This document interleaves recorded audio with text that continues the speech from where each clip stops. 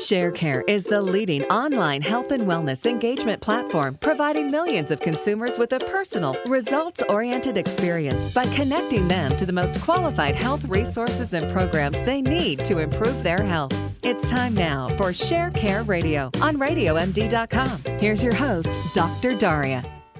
Hi, and welcome to ShareCare Radio. This is Dr. Daria, and we are your source for health and wellness news to keep your family safe, healthy, and you sane. So first of all, I want to know, all of our listeners, are you hungry right now? Because if so, I have the person for you. She's Lisa Lillian. She is the original Hungry Girl. She also wants to help you eat what you want in a way that you're not going to eat and feel guilty about it. So today we're here with her, and she is a Hungry Girl brand. She's a website. She's a series of New York Times best-selling books and a healthy eating platform that has helped millions lose weight and keep it off. She's also the star of Food Network's top-rated show, Hungry Girl. You've probably also seen her on the Dr. Oz show, The View Today, many other places. Lisa, thank you so much for joining us. I'm happy to be here. Thanks for having me. So I want to first ask, now your newest book, Hungry Girl, Clean and Hungry, it takes on this new challenge with tons of guilt-free clean eating recipes. Now, what exactly does clean eating refer to, and what do these recipes eliminate? You know, clean eating, there's no real definition, so different people who eat quote-unquote clean eat it differently. And for my purposes, like anything I've done since I launched the brand in 2004, it's about clean eating in the real world. Mm-hmm. So for the purpose clean eating in the real world. Yeah, I mean, and that's how everything has been guilt-free in the real world. And for this book, it's about using all natural ingredients with a focus on fresh fruits and veggies, very, very minimally processed foods, little to no added sugars, and just making smarter choices for things that you can find on any supermarket shelf. Nothing weird or off-putting, and just natural.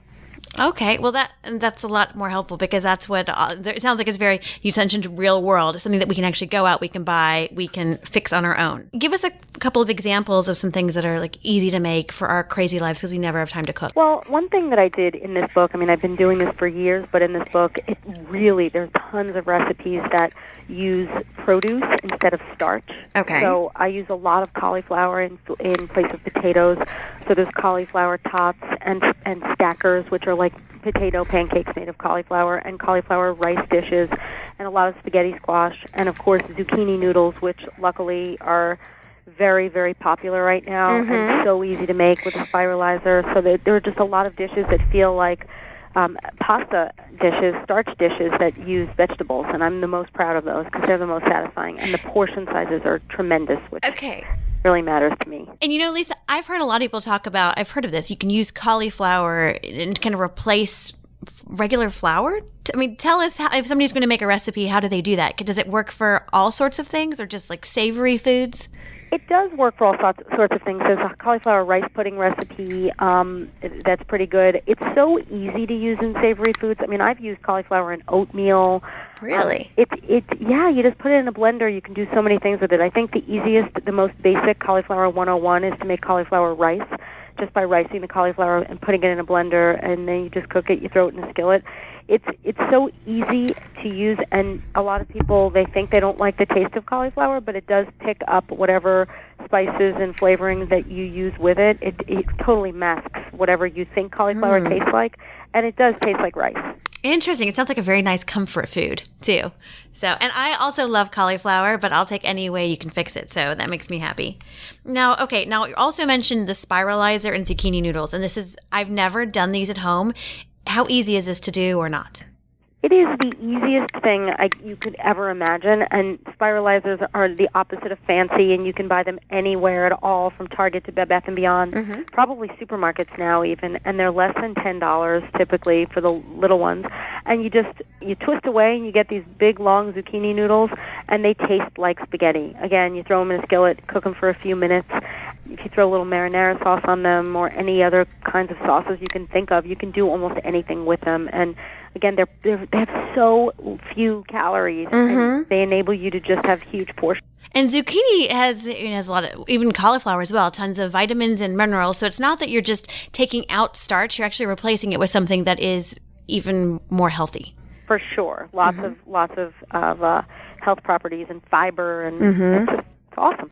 I really love this because I'm going to do this because my toddler loves pasta. anything you want to fix her. She wants pasta all the time. I am going to make her some zucchini noodles.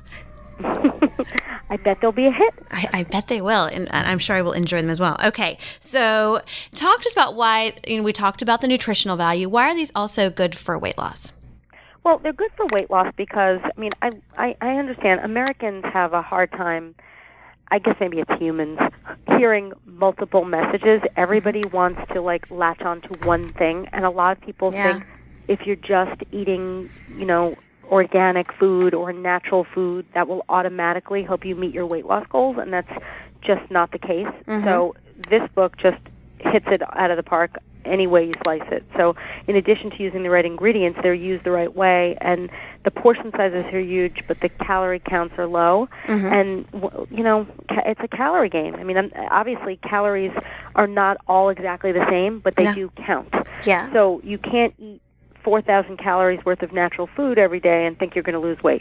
You're right. And there's a lot of fallacy out about, I saw it the other day, a very clean, low ingredients ice cream. It's that's great, but it is still ice cream. So you're right. It's not just the eating organic and things, but it's also looking at the calories and what you're taking in as well.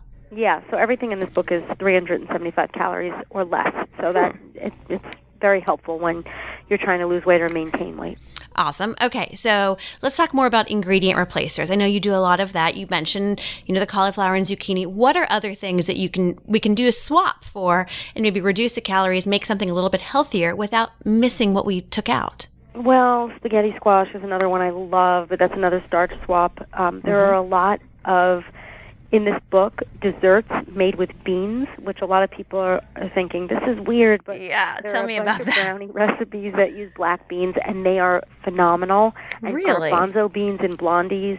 It's instead of using all the oil and the butter and tons of flour, you can just make these things taste amazing, and you can fool kids. I have a 12-year-old nephew who said that it was the best brownie he ever ate. Nice. I imagine you did not tell him what was in it before you gave it to him. No, or after. You just said, thank you. Okay, now I just want to know what your kitchen is like. What made you think, I'm going to start throwing in garbanzo beans in a blondie? Where did you hear, and how did you learn about that?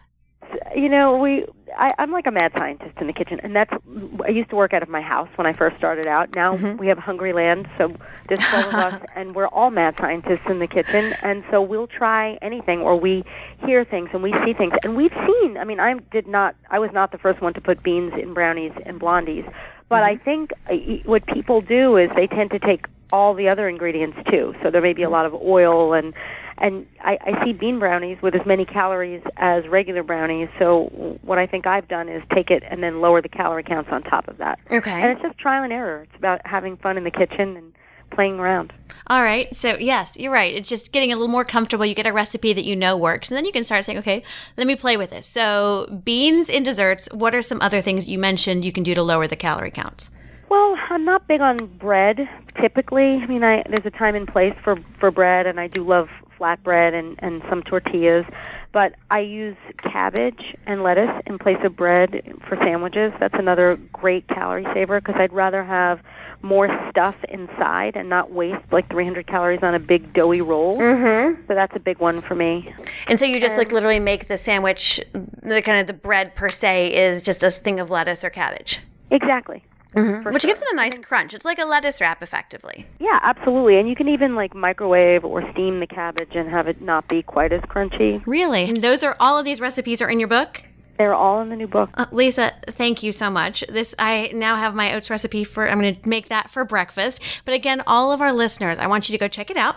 You can find the Hungry Girl, Clean and Hungry. But it sounds like if you do it, you're not actually going to be hungry if you follow these recipes. I'll check them out at hungry-girl.com. Of course, we're listening to Lisa Lillian. You can find her on Facebook at facebook.com/hungrygirl and Twitter at hungrygirl. You're listening to Dr. Daria on ShareCare Radio. Don't forget, tweet me, follow us on iTunes, and tweet us at ShareCare Inc. or tweet me at Dr. Daria, and subscribe to this podcast on iTunes. Listen to ShareCare Radio on Radio MD. Thanks for listening and stay well.